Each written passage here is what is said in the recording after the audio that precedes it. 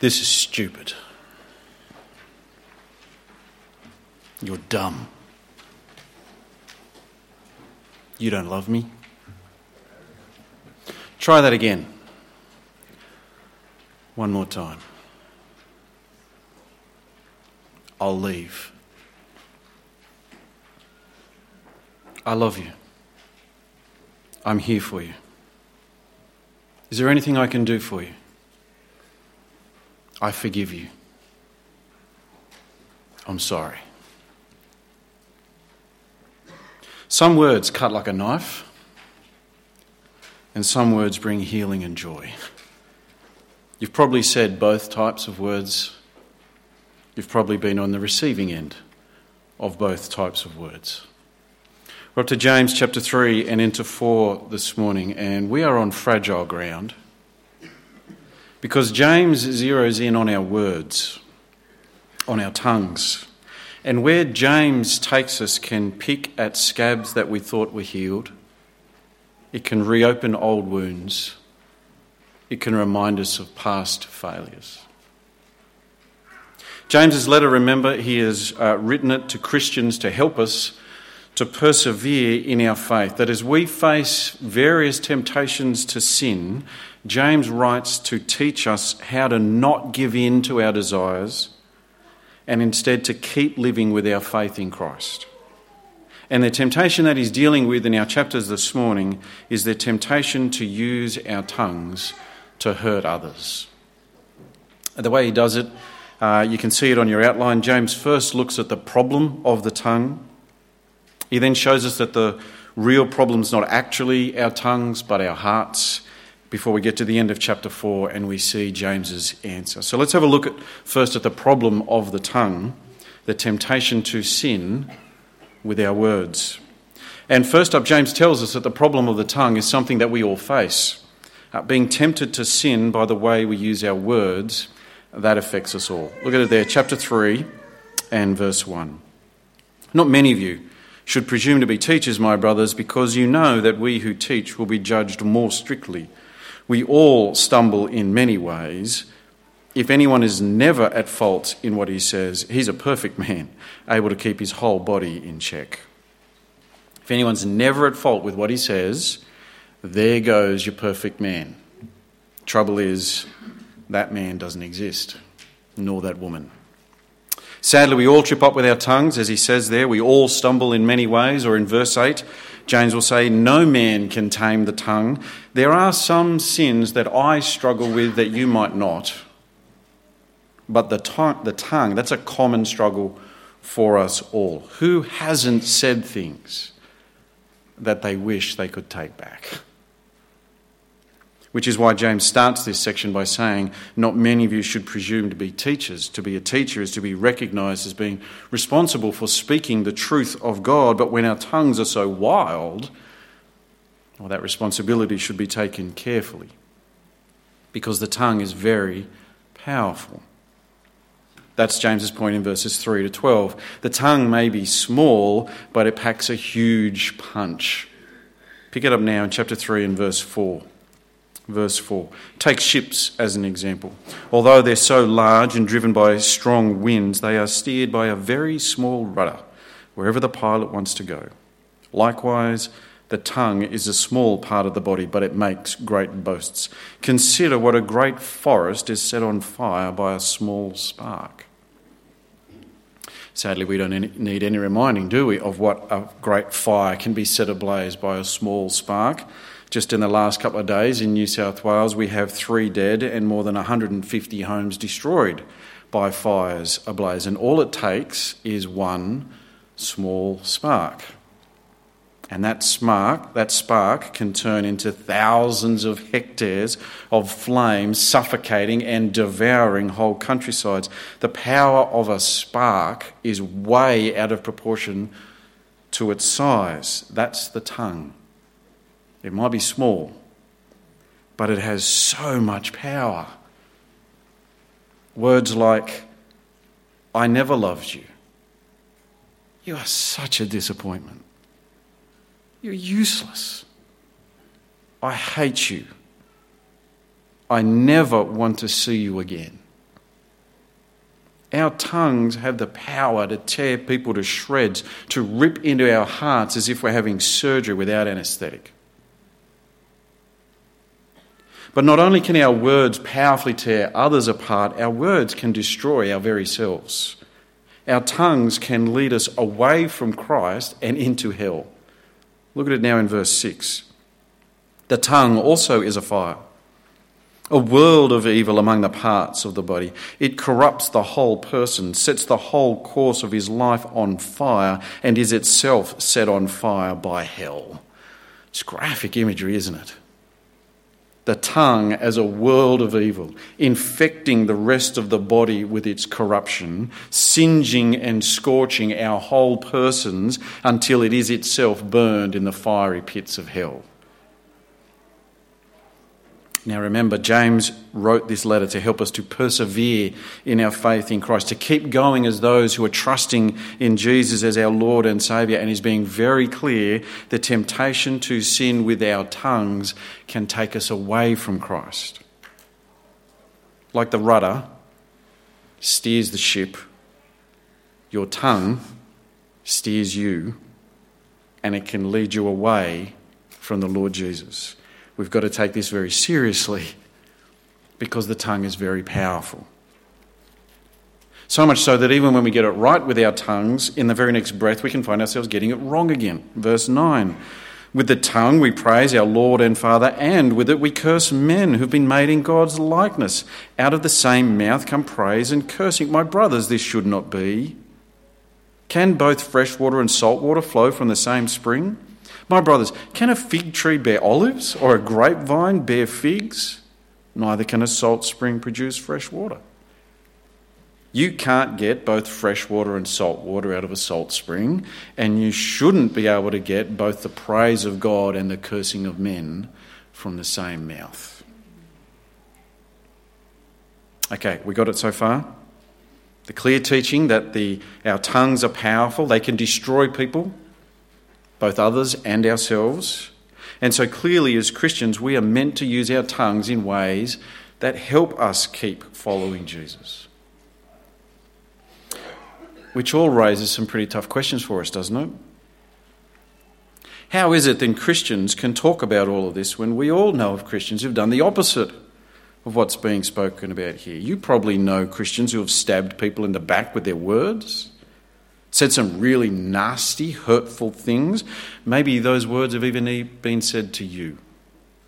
You've been on the end of a Christian using their words with venom directed at you. Friends, I'm very sorry if that has happened. And I'm hoping that you can see from what we're reading that Jesus doesn't want his people to live like that. He doesn't want his people to talk like that. The Lord Jesus doesn't want his people to treat others like that. And so for those of us here who do have our faith in Christ, and we want to keep our faith in Christ instead of giving in to our sinful desires when it comes to our words, what are we to do? Do we walk around biting our tongues? Might make it hard for me to finish this sermon if I've got to do that all the time. Should we all go out, maybe we go down to Pet Barn and buy ourselves a muzzle? Maybe we should just sew our lips together. What do we do? Well, according to James, to do any of that would be a very superficial reading of what's happening, because sure, our tongues can be a problem, but the real problem's in our hearts. The things we say, the things we do, they are just a reflection of what's going on in our hearts. James talks about this in general from verse 13, and then he's going to apply it specifically to our tongues in chapter 4. So look at it there in verse 13, where the way we live springs out of what's in our hearts. Okay, verse 13.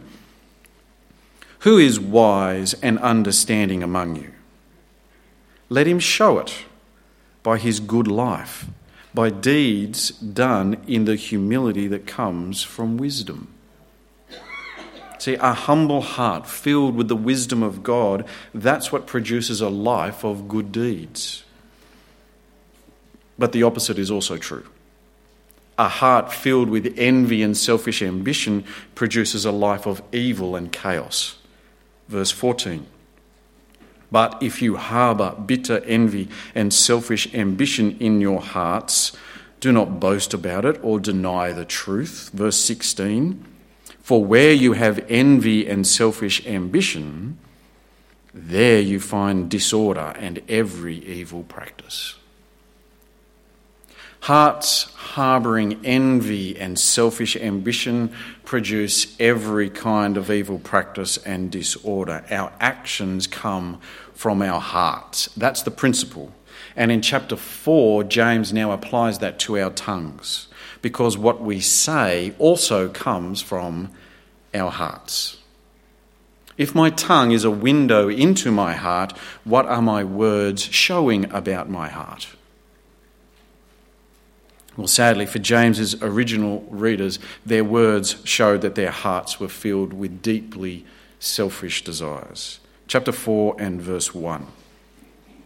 Chapter 4, verse 1. What causes fights and quarrels among you? See, they're using their tongues to rip into each other. What causes fights and quarrels among you? Don't they come from your desires that battle within you? Their quarrelling and fighting is coming from their desires raging within them. And what do they desire? Simply that they get what they want. Verse 2, you want something, but don't get it. You kill and covet, but you cannot have what you want. You quarrel and fight. Their hearts are filled with the selfish desire to get what they want. That's why they're using their words as weapons. And James continues to highlight their selfishness. Halfway through verse 2, you do not have because you do not ask. When you ask, you do not receive because you ask with wrong motives, that you may spend what you get on your pleasures. James's original readers just wanted things for their own pleasures. They had given themselves to this world, running after its pleasures, and so their hearts were now filled with envy and selfish ambition, which led to their tongues being riddled with quarrelling and fighting as they desperately tried to get what they want. And it had all led to them betraying their God. Verse 4, you adulterous people. Don't you know that friendship with the world is hatred toward God? Anyone who chooses to be a friend of the world becomes an enemy of God. Like jumping into bed with someone who's not your husband or wife. That's what it is to God when we give ourselves to the longings of the things of this world for our own pleasures. Can you see how the verses are working? The particular temptation that James is dealing with in these chapters is the temptation, the desire to get what you want. And the sin that this desire is giving birth to is the sin of quarrelling and fighting, using your tongue, your words in ways that tear others apart as you try and get what you want. The words we use are a reflection of what's going on in our hearts. What are your words showing about your heart? For the original readers, what their hearts wanted was to get their money to spend on themselves. That's what led them into quarrelling and fighting. But the desire to get what we want can spill over into words of war, no matter what the thing is that we're trying to get for ourselves. Surely you are no different to me.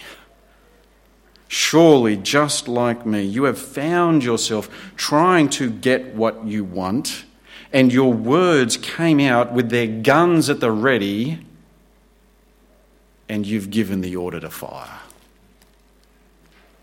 It can happen at work.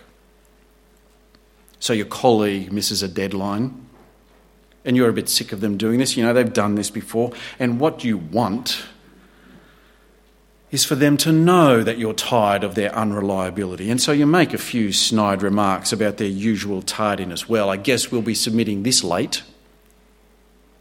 Again.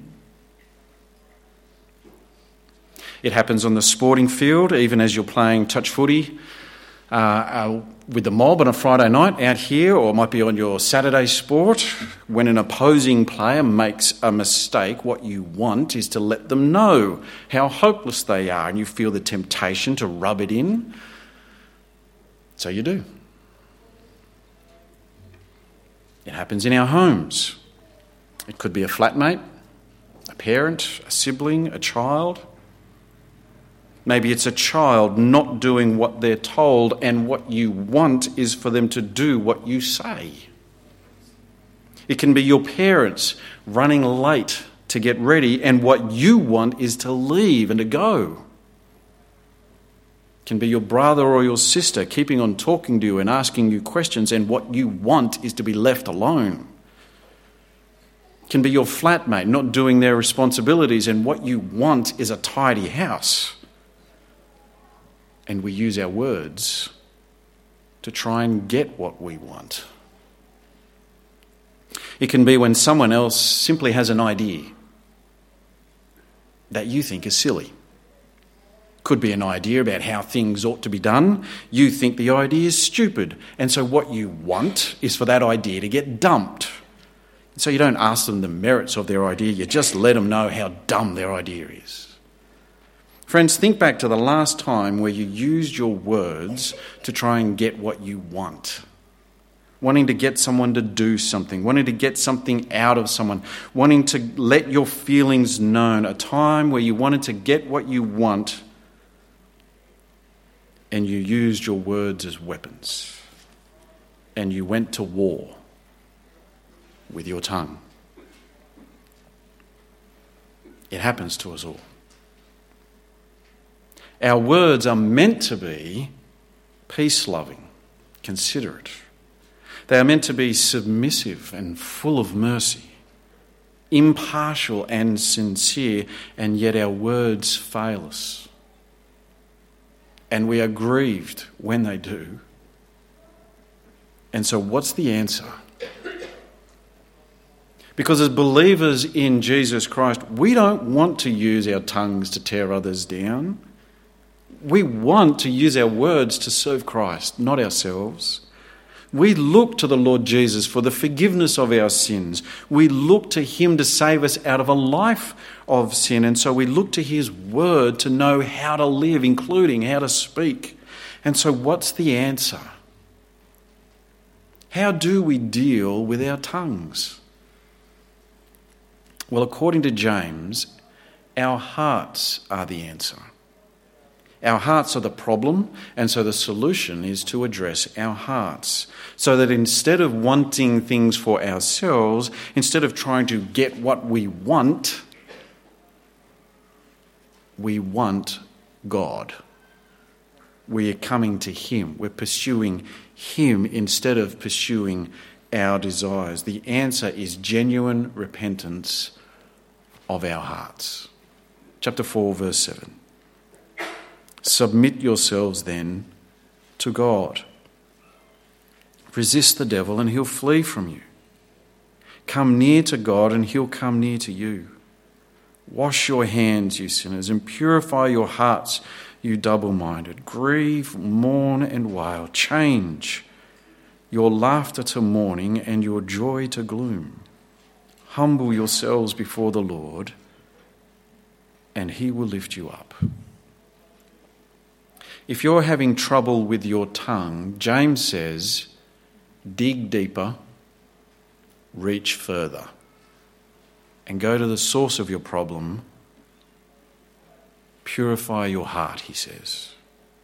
Grieve over your heart chasing after its own desires. Weep over your own selfish attempts to get what you want. Mourn over your words used as weapons for selfish gain, and turn to your God. Humble yourself before him. Come before him in repentance. Submit yourself to God. Meekly draw near to him, not in arrogance or pride, but in the confession of your sin. Open your heart to him. Be honest with him. Come near to him, and he will come near to you. Humble yourself before the Lord, and he will lift you up. Because your God loves to give grace. He loves to restore. He loves to forgive. He loves to come near to you. And in your newness of heart, as the Lord lifts you up in his love and in his forgiveness, in your newness of heart, long for the things of God. Delight in him. Be satisfied in him. Want your God. There's lots in these chapters about the use of our tongues and about how we're to use our words, but in the end, it's actually an issue of our hearts. So I'm not going to finish this talk with a bunch of to-dos.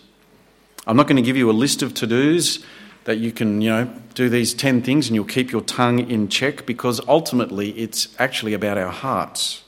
Your tongue is just a window into your heart. Our words come from what's going on inside of us. And so if your heart is right before God, well, your tongue will just fall into line. And so let's turn to our God. Let's come near to him. Let's be the people who genuinely want him, submitting to his love and to his grace and to his power, because his promise is that all who humble themselves before him, he will lift them up. All who come near to him, he will come near to them. So, brothers and sisters, come near to your God, and he will come near to you. Let's pray.